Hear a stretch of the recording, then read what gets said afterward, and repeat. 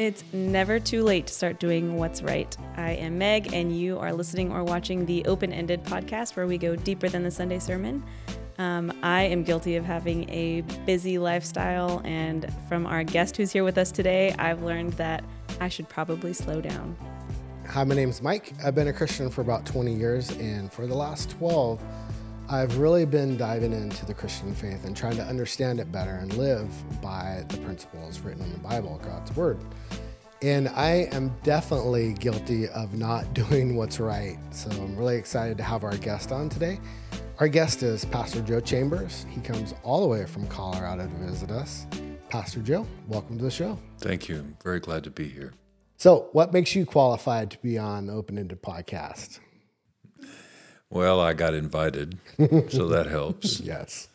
I think that to the idea of going slow, by the way, that's a quote by Thomas Jefferson. It's never too late to start doing what's right. Okay. I want to give him attribution to that. But slowing down has been a mantra of mine. I'm trying to normalize it. I think everyone would do a lot better if we could slow down. So I've been going slow for a long time. Yeah, one of the things that you said was you're an evangelical for slowing down. Is that? No, I said, I'm going to correct you. Okay. I'm evangelize. I'm an evangelist for going slow. Evangelist for going slow. Yeah, especially with ministry leaders who wear their busyness as a badge of honor at some level. And it's usually a badge of, in my mind, of laziness. I heard Eugene Peterson say one time that a pastor who preaches a long sermon is a lazy pastor. And I find that to be offensive because I tend to preach very long, as you guys know. But what he means by that is that I'm not paying attention to the words, and I'm filling it with some things that probably do not belong there. And so those are areas of my life that I can fill space up instead of allowing some space in between. Yeah. So true. So over the weekend, we have you for one more night here at the church. Tonight and tomorrow night. Mm-hmm. So 2 more nights. Really enjoyed your just being here. First time I met you, I heard you speak. You're a fantastic storyteller. Got an amazing voice. I found that out listening to your videos. But one of the things, and I really thought I was going to get a lot more emotional when you were speaking because you touched on a number of key things that were deciding points in my life that changed my life. So I know this is about our guest, but I have to tell you guys the story just to give you context. But so all my life, I grew up mad, angry, and frustrated as a person into my adulthood. And I never understood why. I couldn't figure it out. I knew that something was wrong inside of me and something was hurt. And I never could figure it out. Went through my alcoholism, my drug addiction. I had a good father. He was present. He wasn't like my mom and him got a divorce and he just left and wasn't around. But he was the father that, at 12 years old, I did a good job, but I could have done it a little bit better. He was one of those types of fathers, which I find is pretty common, especially in growing up in my era, is we had fathers. We joke around as you can't hurt our feelings. We held the flashlight for our dads. And that's kind of the generation that I grew up in. And don't get me wrong, I love my dad to pieces. He had his own issues that he was working through, but I never grew up with the acceptance of my father the way that we should have. For years, I was broken. Just could not understand why I was so angry. Until I sobered up and I started reading a book by John Eldredge, The Wild at Heart. And the way that John was explaining is we go through stages in life into becoming a man. And one of the stages that we go through is we need to know that we're a beloved son. I feel the tears coming on now. Now that I'm on camera. While you're talking about it, I didn't feel anything. So when you were talking about it, I knew what you were talking about because I experience it. I mentor men all the time. It's the first thing I look for in their past to see what's broken inside. But I remember laying in my bed and I read that passage from John, and he just said to pray to God and said, and before I even got the words out, God just said, I love you. You're my beloved son. And in that instant, it's one of the rare occasions where I felt this, but in that instant, all the anger went away, all of the hurt, everything that I've ever felt growing up, immediate went away because I was his beloved son. And fast forward a couple of years later, my dad ended up dying of cancer, and on his deathbed, literally on his deathbed, he's got the mask on, he pulls his mask off. And I'd cleaned up, sobered up, and became a pretty good guy at this point. And he was praising me for the man that I turned out to be. But even after saying that, he still finished with, it took you long enough. And I was completely healed at that point, as I love my dad. It's just the way the man is. But I just kind of chuckled when he said that, because it didn't hurt me the way that it used to, it didn't affect me that way.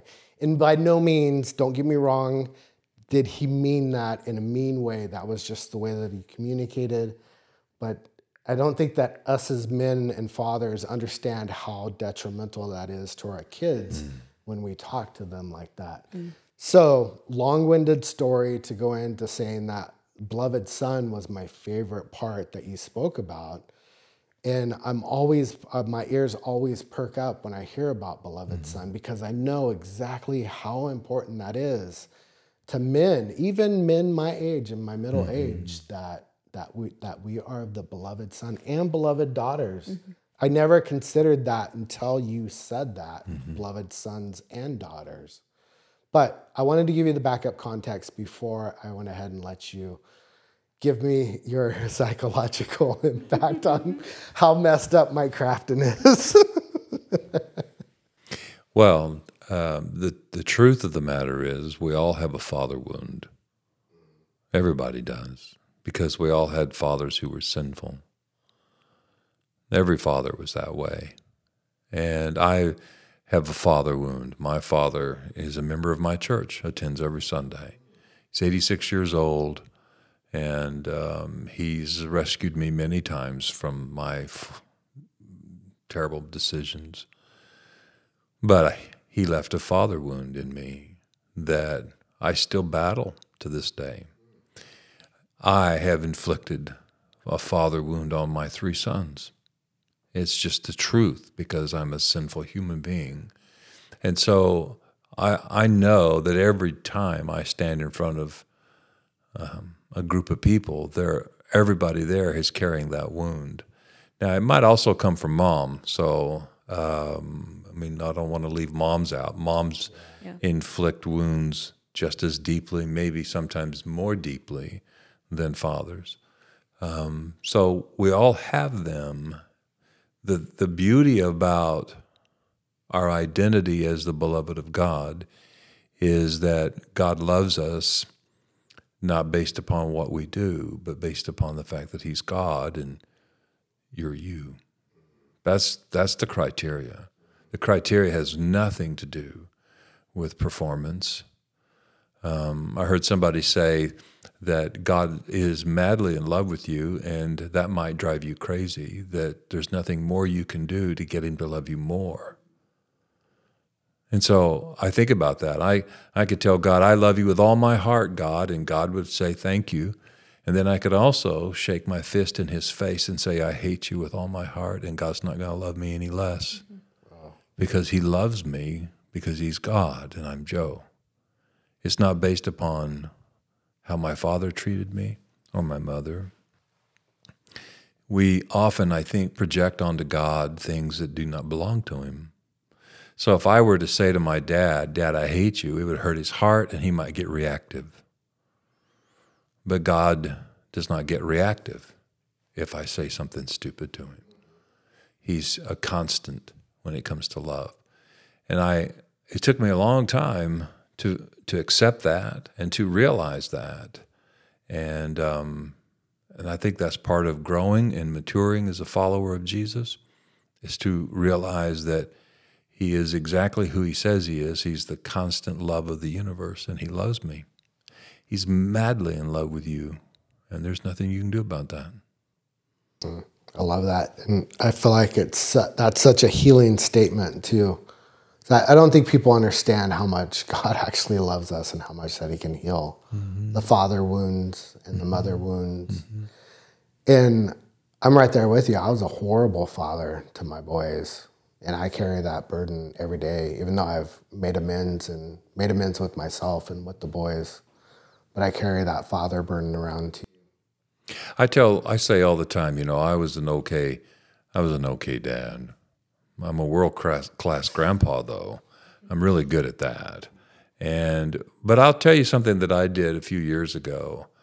The regrets I have really stem in many ways around my parenting as a father. I have 3 sons. They're all older and out of the house and that kind of thing. But this is a bit germane to the conversation, so I'll just tell you about this. A few years ago, one of my sons was going through a very difficult time emotionally. He doesn't walk with the Lord. And so I wrote him a letter. And in the letter, I confessed to him some of the regrets I have as a dad. And I told him where I felt like I had failed him as my son. And I went into details about some of those things. This is where I failed you.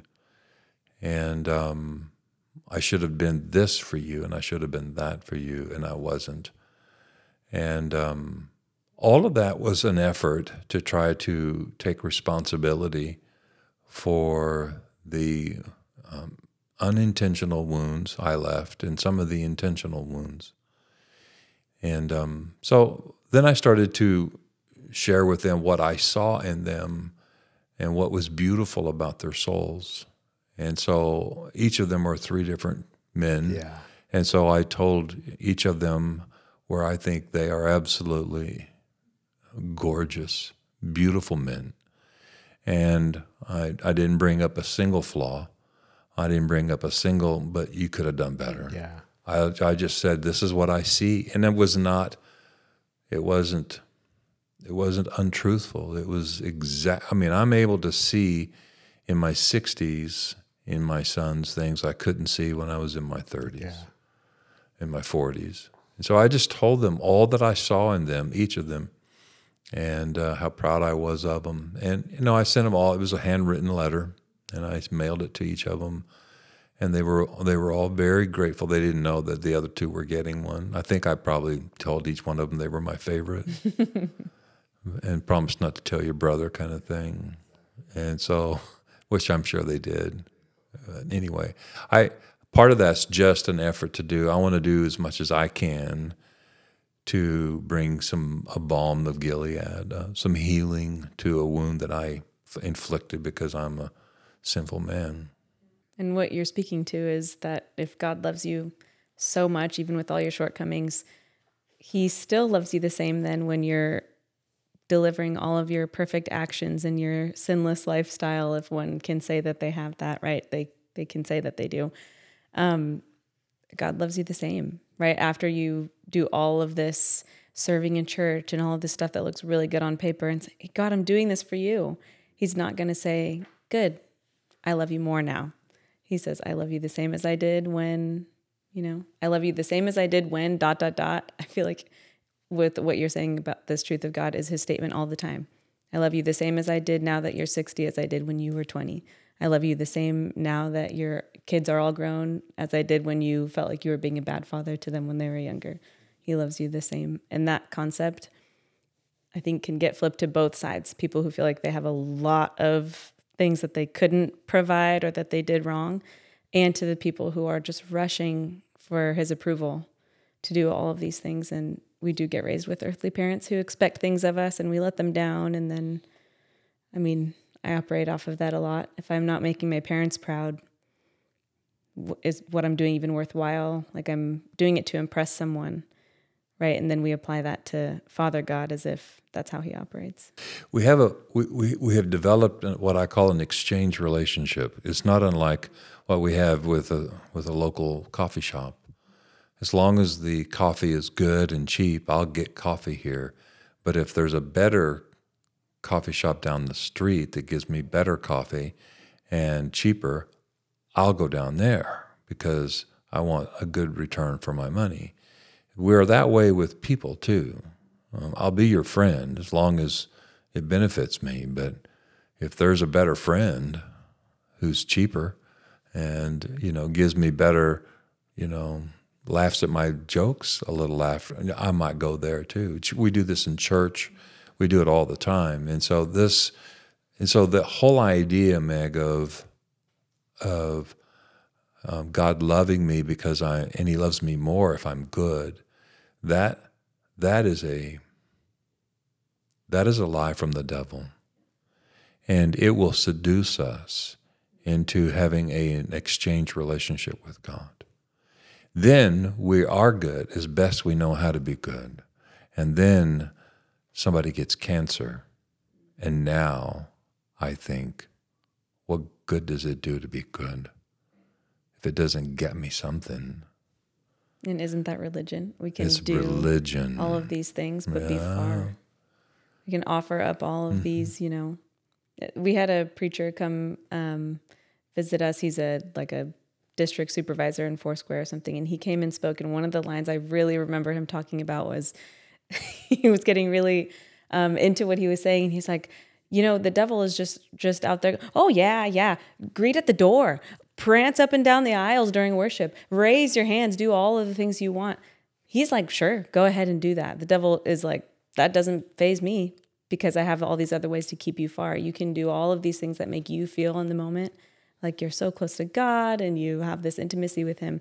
But if you don't really have it, you're just fooling yourself into, and that to me, that whole thing, that's religion. In one word, that whole concept of all of these motions we're doing, or not even just motions, but maybe we get really caught up in feelings, right? It might not feel like I'm like in Catholic Church, I'm standing when the priest stands and I sit down when the priest sits. Those remind me of motions, but also the feelings-based, movements of my whatever could not be genuine if I'm not actually intimate with them. I think it's very natural, though, don't you think, that if I'm behaving a certain way that God will smile on me, That's very natural.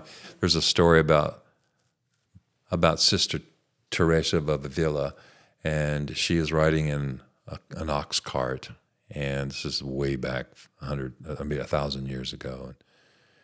And I may be wrong about that number. Anybody fact checks that. But a long time ago, she's riding in an ox cart, and they hit a pothole, and she landed, and she flew off this wagon, and landed in a mud puddle.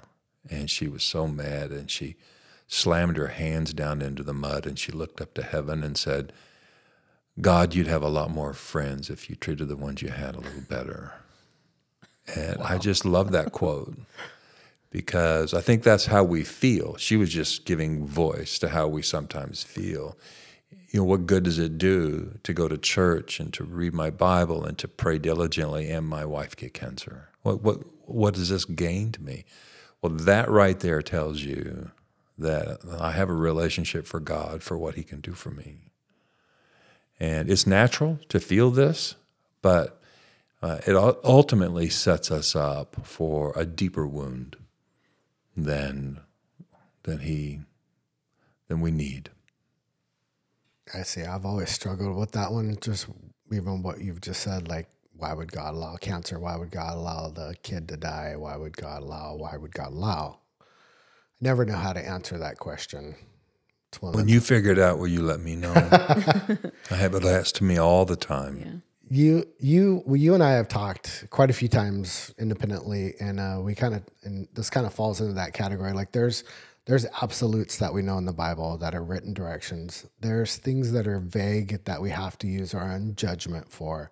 And then there's things, I call them the 3 buckets, and there's the third, which is we're just making it up as we go. We're just talking out of the side of our neck almost sometimes. So I like that. And that's one of those things I don't know, but it's going to be a question that I ask or that I'm going to know when I get up to heaven. Just like that. And was the world made in 6 days or was it made in 6 million years? I don't know. It's going to be asked though. Yeah, I don't know. So before we move off of the beloved father topic though, I know you're really close with your dad. I would put you in the label as a daddy's girl. Through and through. Through and through. Is there anything that you wanted to add on to that? Like, as the female perspective, do women, what does it look like for a woman to go through the beloved daughter phase? Well, my experience with, hope I don't cry now too. Mike, look at. I know. I was questioning if I should go there or not, but I can't leave you out of this question. My experience with kind of applying that my earthly father's love for me, I think in my case, because my dad and I do have a relationship and I've never questioned that he loves me so much. And my dad has gone through some things and there are so many reasons that we could have a rocky relationship. But I think what kept us together is that when he was in front of me, he could look me in the eye and say, I'm proud of you and I love you. And for me, that helped me kind of apply this idea when I was kind of seeking out a relationship with God for the first time in my life, which was only about 5 years ago. That concept helped me apply that much more easily than I think other women might have if they have different, relationships with their earthly fathers. I could see that being a really, a much harder thing to conceptualize. And I think that's kind of a given, right? Everyone might be able to assume like, well, I don't have a good relationship with my father. How is that father ever going to love me if my earthly one didn't? Especially because if you don't have a relationship with God, the only father that you can point to that knows anything about you is your earthly one. If you're not recognizing who actually created you, right, and all of the things that we know and love about God as our maker, that's what our reference point is. But for me, I have mommy issues, and my mom and I have talked about that extensively. So if she listens to this podcast and hears me say that, she's going to be like, yeah, we do. Yep. And we can agree on that. And we hardly had a relationship we started our relationship when I started my relationship with the Lord. Oh.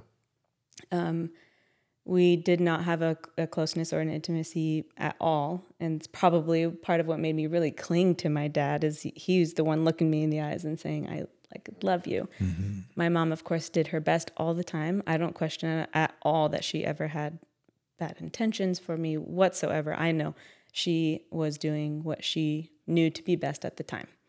And so me grappling with all of those things when I came to the faith and understood I have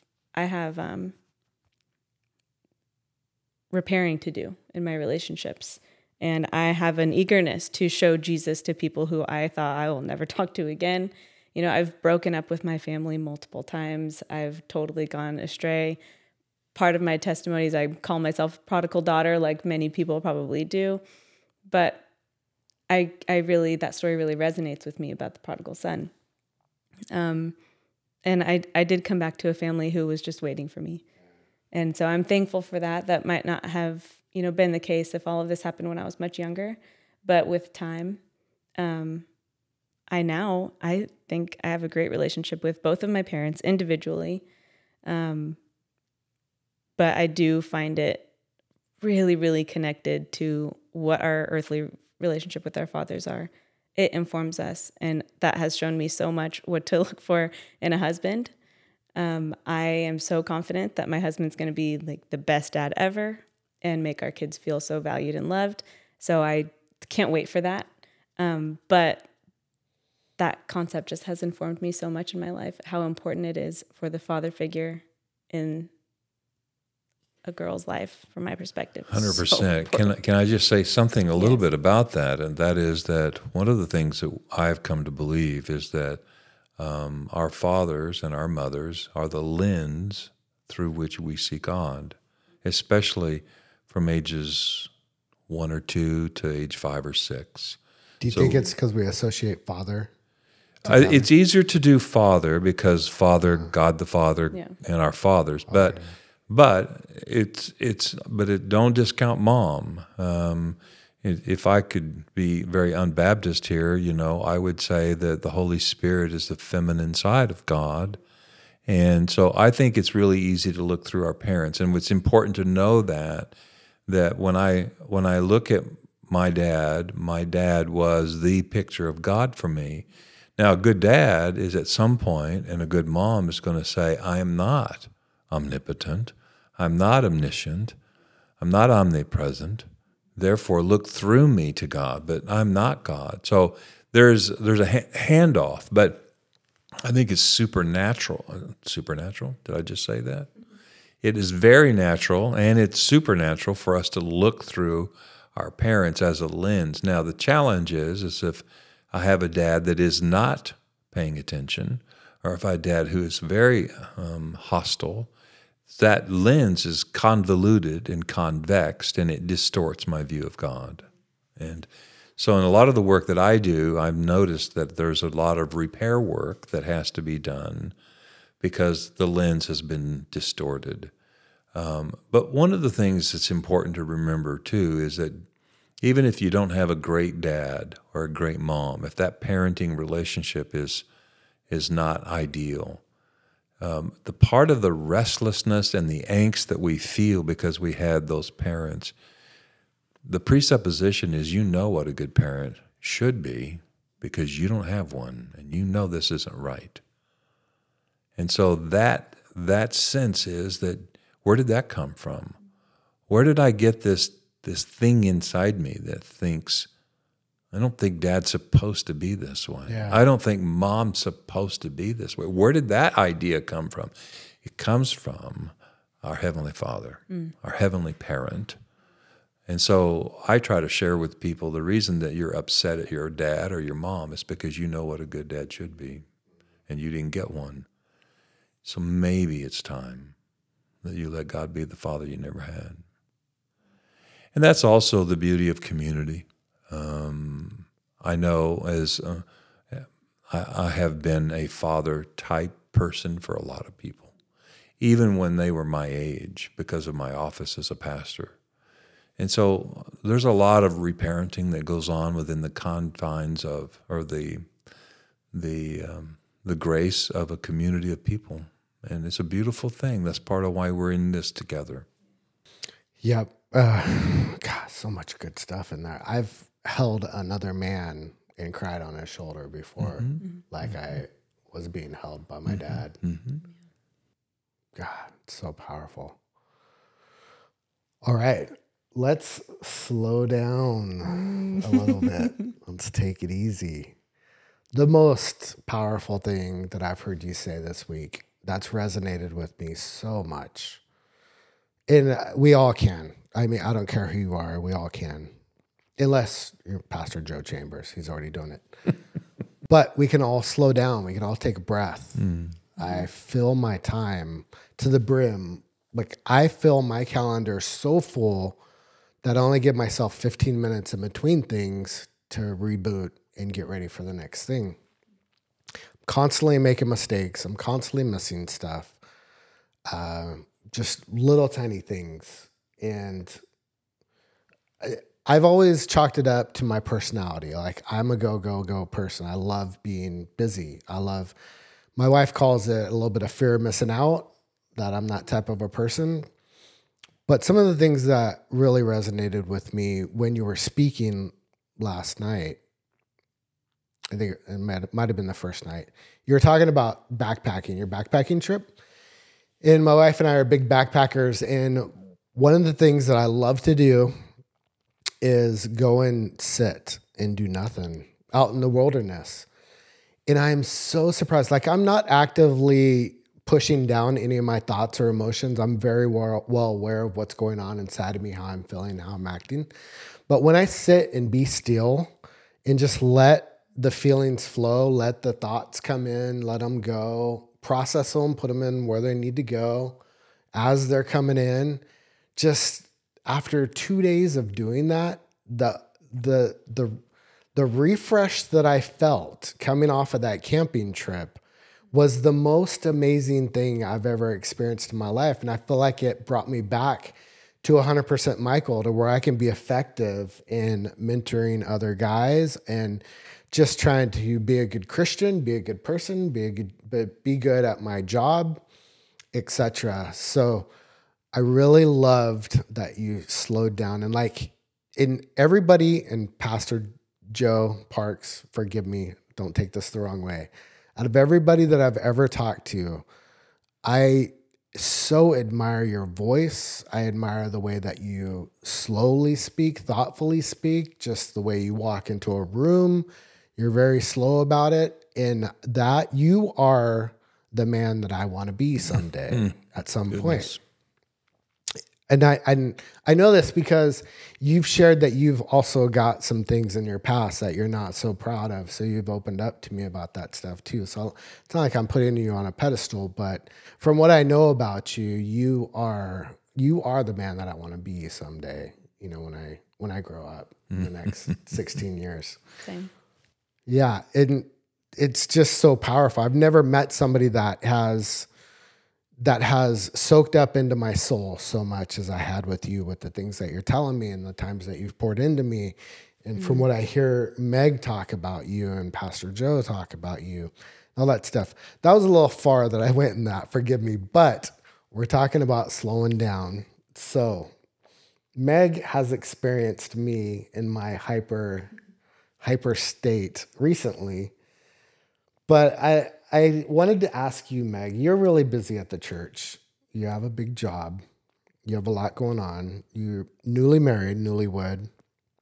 What kind of things do you see? How does what Joe was talking about, Pastor Joe was talking about slowing down, how does that resonate with you? Right off the bat, the biggest, most important thing that I have heard in the last 48 hours was earlier today. Just for context for the listeners, Pastor Joe Chambers came and spent some time with the Faith Center staff today in a meeting format, and he kind of gave us a teaching. But before that, we were having just kind of an open discussion. And the concept of scheduling out prayer time smacked me in the face. It did me too. And I think I circled it 3 or 4 times in my notes. Joe said something about, you know, if you don't have time to pray, especially as a ministry leader, if you don't have time to pray, you're doing it wrong. And I went, I'm doing it so wrong. And I'm happy to admit that, because now I can just pledge to myself and the Lord that I need to do that. That is such a good, I'm really good. I rely on, this is actually the words I mean to say, is I rely on a calendar schedule, blocked out things. And I'm not, something that you said, Joe, was, we do this to yourself. You're putting these things on your calendar. And my first knee-jerk thought was like, no, I'm not. Other people are putting these things on my calendar. I don't want this. I have bosses. I have other people who are putting things on my calendar. And then you probably within a minute said, boundaries come into play here. And I went, so at the end of the day, it still falls on me that I need to have boundaries on that. And I need to have non-negotiable schedule out unbusyness. That's a big one for me, because I have not been doing that right. And I do pray for people, not regularly, not consistently, and not with the intention that I would really like to be. Because the more that I deeply believe in the power of prayer, the more that I want to. And then it gets into this cycle of, I didn't even pray for anyone yesterday. I should pray right now. And it's more of a I should, instead of just pouring out of me, because I'm asking God to put that in me and scheduling out the time to do that. That was a huge one for me, because I don't want to wear busyness as a badge of honor. I don't want to be seen as more important for it. it is the reality of my life right now, but the things that you have said are making me want to change those things for the better. A recent experience I had that I hope I'm not a broken record for people who have already heard me talk about this retreat that I got to go on recently, a young adult retreat. It did so much in my life and I felt it immediately. I came back feeling refreshed. The theme of this retreat was renewal. And then I came right back into prepping for soul care renewal. And somebody's trying to tell you something. Somebody's trying to tell me something. And the whole retreat, I went there because a team and I were leading worship there. So we went there to do a job per se, but I spent way more time just being with people, playing games, hearing testimonies, chatting, just spending time. And most of my calendared out time is spending time with people. I'm around people all the time, but there's always a task at hand. There's something that we're doing. There's a mission that we're on. And this retreat gave me time to just slow down. And even though I stayed up until like 1 and 2 in the morning having so much fun, which I never thought, I did not think I was going to be capable of doing, I came back feeling truly a change in my soul just from doing that for like 2 days.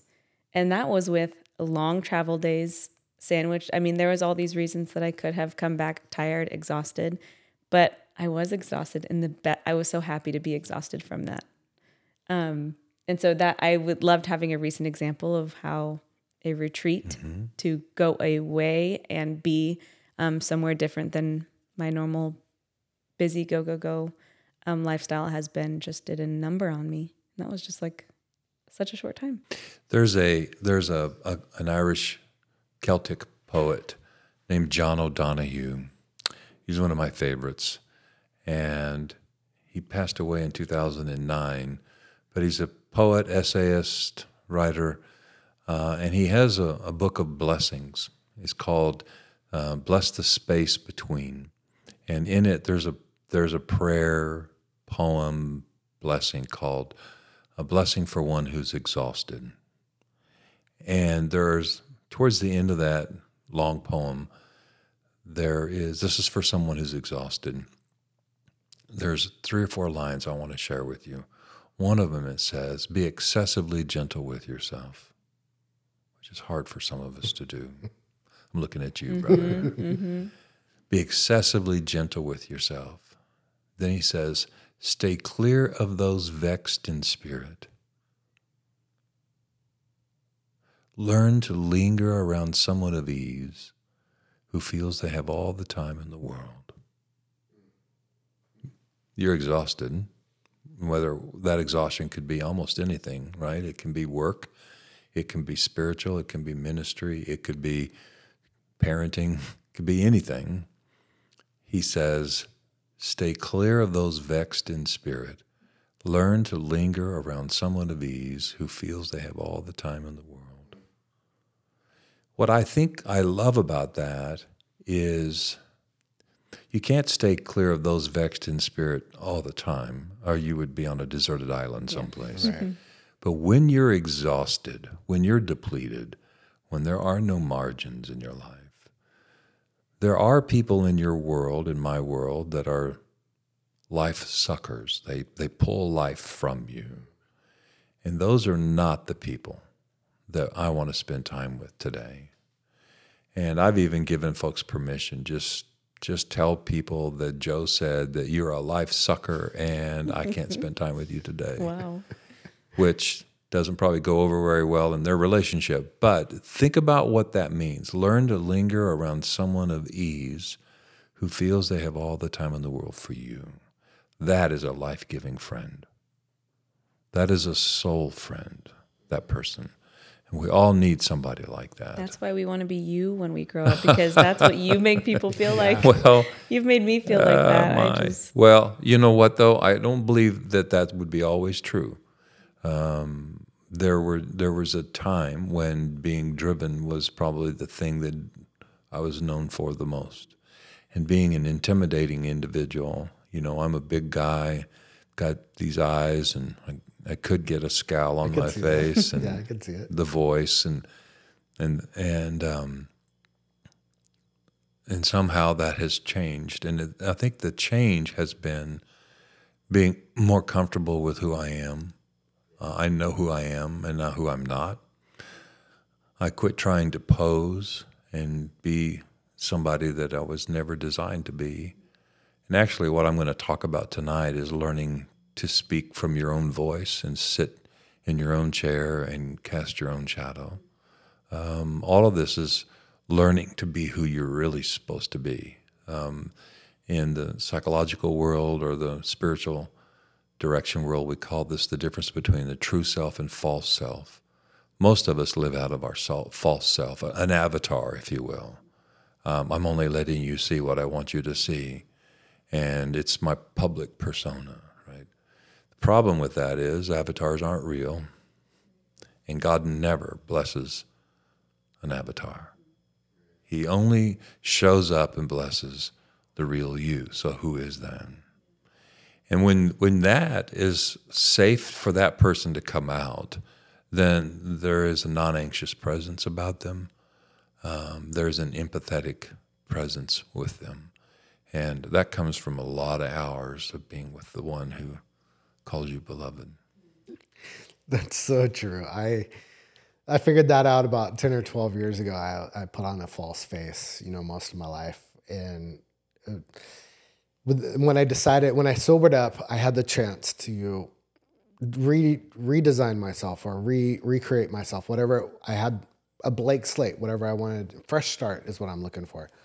So when I moved up here, when I got up out of rehab and got up here, I started that fresh start. And I was trying to figure out who I wanted to be. And I wanted to be the 18-year-old kid before he started using drugs, the 18-year-old Michael.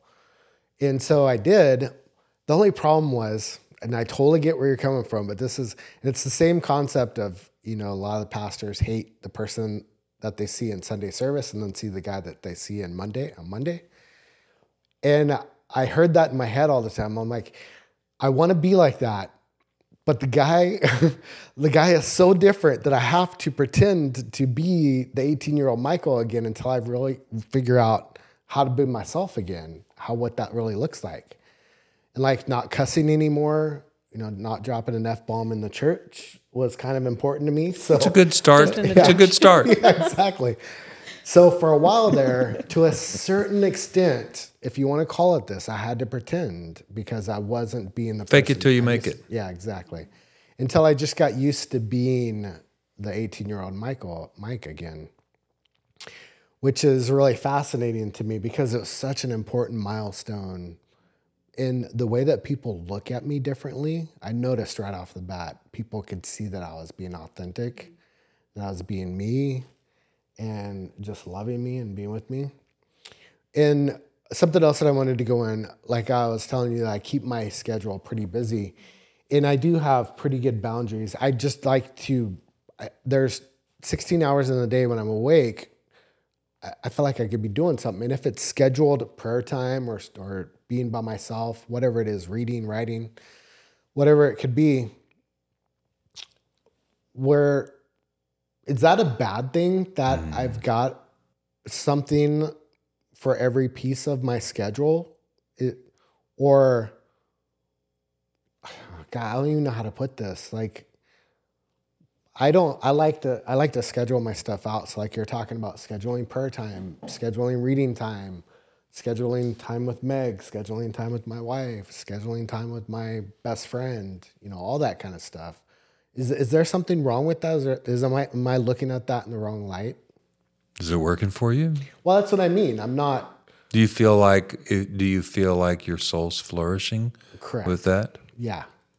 Then I don't have what am I going to say about that? Yeah, no. If your soul's flourishing, I think that it's a knife's edge because it can then become, it can be constrictive so that if something interrupts your schedule, and I have no idea if this happens for you, but if something messes up your schedule, is that going to cause some heart palpitations? I want to say this is going to sound a little weird, and you may end up editing this out. Okay? That's fine. We probably don't schedule our lovemaking with our spouses. That just happens when it happens. That would take away the quickie or the nooner. Or Yeah, whatever you want it to just call it. it happens when you romance and there's wooing and there's stuff that happens. There's looks across the room, all of the wonderful things. And that's what makes it so beautiful and so enjoyable and so intimate. And I believe there's a reason that the relationship between a man and a woman is held in such high regard in the Bible as a model for how our relationship with the Father or with the Holy Spirit or with Jesus is supposed to be. It's supposed to be this organic, beautiful, spontaneous, planned, erratic relationship. Because you're in love. And it's love. And I think I've known couples that were trying to have kids and they couldn't have kids, and so they went through the medical processes, and now it's time, we got to go have relations, so that we have increased the opportunity to have a conception. We got to do this now, and there's performance anxiety. I mean, all kinds of stuff happens, and it's not fun. It's not fun, but it has to get done. And that part is not exactly conducive to intimacy. Yeah, I can see that. You're so true. And it freaks me out to even compare the two in my relationship with Jesus, and inviting Jesus into my bedroom and all that stuff is always weird to me. I don't want to go too far here with that, but I just think the analogy of the beauty of the intimacy between a man and a woman, there's a reason Song of the Solomon is in there. There's a reason Ephesians is in there about our relationship. I think you can go way too far, make this thing kind of walk on all fours a little bit, and I don't want to do that. But I just know that in the relationship between my wife and I, there is intimacy. But if it's planned and scheduled out, it's not. Yeah, no, it's so true. And when you're talking about that, though, I'm thinking about my relationship with Jesus and my relationship with my wife, and they are almost a similar, feeling in my soul, right? Deep down in the core of who I am. Like all that feels good and tingly inside. Those are the two things that make me feel good and tingly inside, is my wife and my relationship with the Lord. Amen. So yeah, we're not calendaring our woohoo time out. Wait, what'd you call it? Our woohoo time? Woohoo time. Okay. I'm sure I'm learning new language here in Eureka.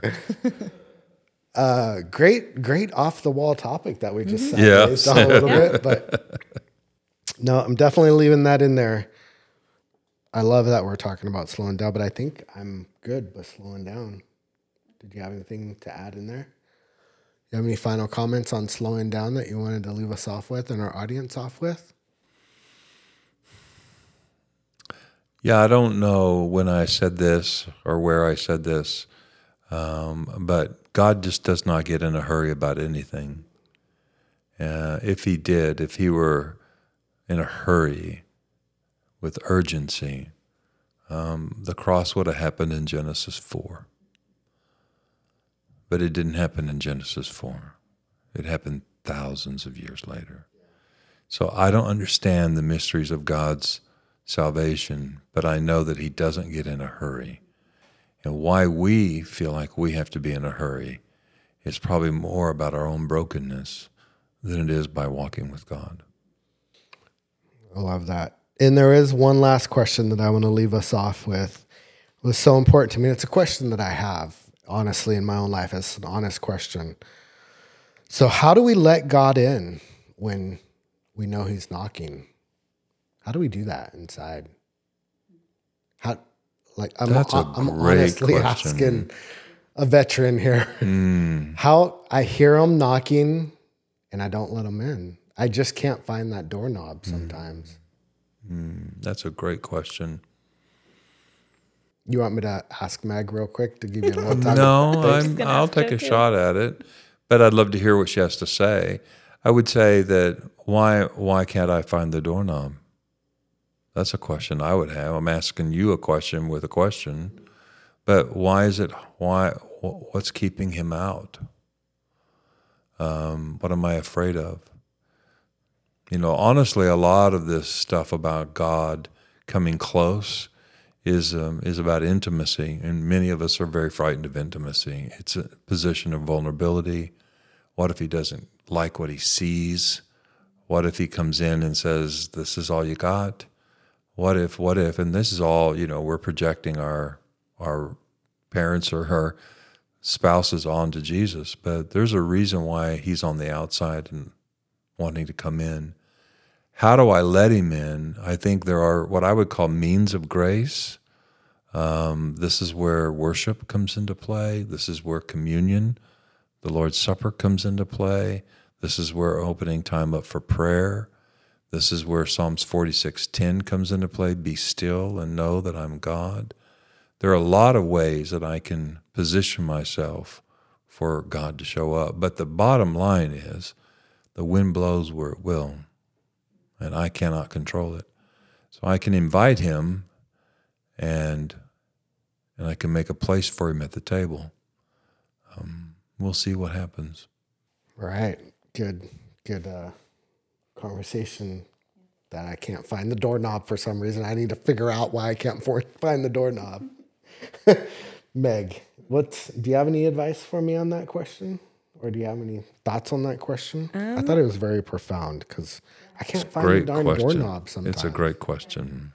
I think the first thing that comes to mind is that I think what I have seen in the church and seen in myself too is that a lot of people get tricked thinking that they're lost or can't find something because they're waiting for the place where they're supposed to worship. They wait for Sunday to have time singing to the Lord. They wait for Sunday to get in the Word. They wait for things, church events, or the next Bible study that they go to, or something for this great revelation or some answer that they're going to receive from another person.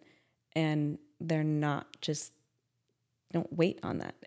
You could do it anywhere. You can do it in your bedroom.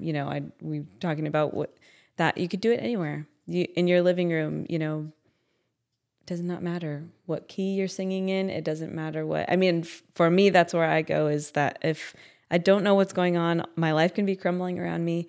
And if I can just sit in my living room alone and wail and sing something, anything that I can think of, and that to me ends up being kind of like my best communication language, is I sit at home and literally cry because God is so amazing, and I just make up some song and then I just sit there and weep because he's so amazing. And if I can sit there in that, then I'm going to get what I'm looking for, because I think we're bound to make up something that we're looking for. We're waiting to hear an answer that we know what we actually probably want to hear, and we're not pausing long enough to hear what's not ours to answer. Am I willing to be surprised? Right. Am I willing to be surprised by God? Am I curious to let him show up in the way that he chooses? That's some of the problem that you just described. I go to church, and if the preacher's not this, the music's not that, if I don't get that tingly in the right time when I want it, then God didn't show up. Well, as a guy that's been married for 42 years, there's lots of ways for you to feel intimate with someone without those tingly feelings. My wife's not going to watch this, so I feel comfortable sharing this.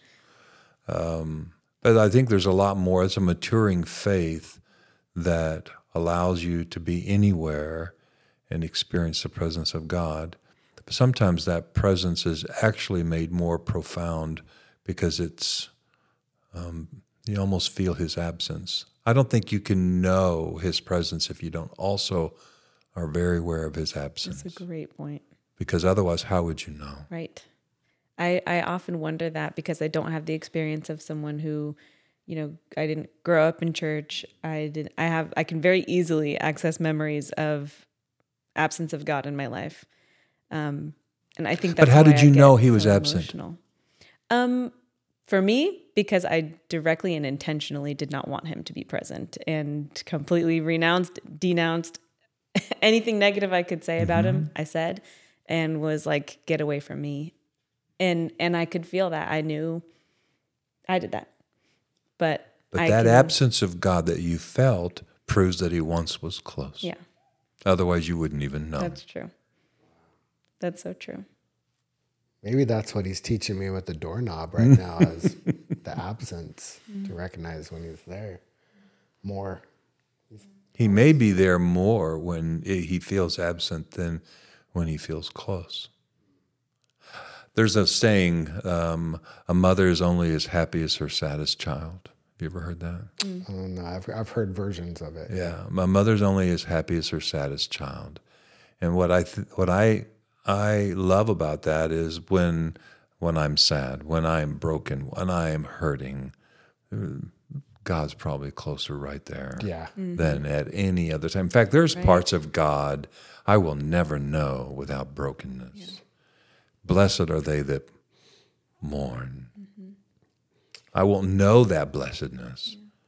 Blessed are those that hunger and thirst. I wouldn't know that if I didn't have this discomfort, this pain in my life. Yeah.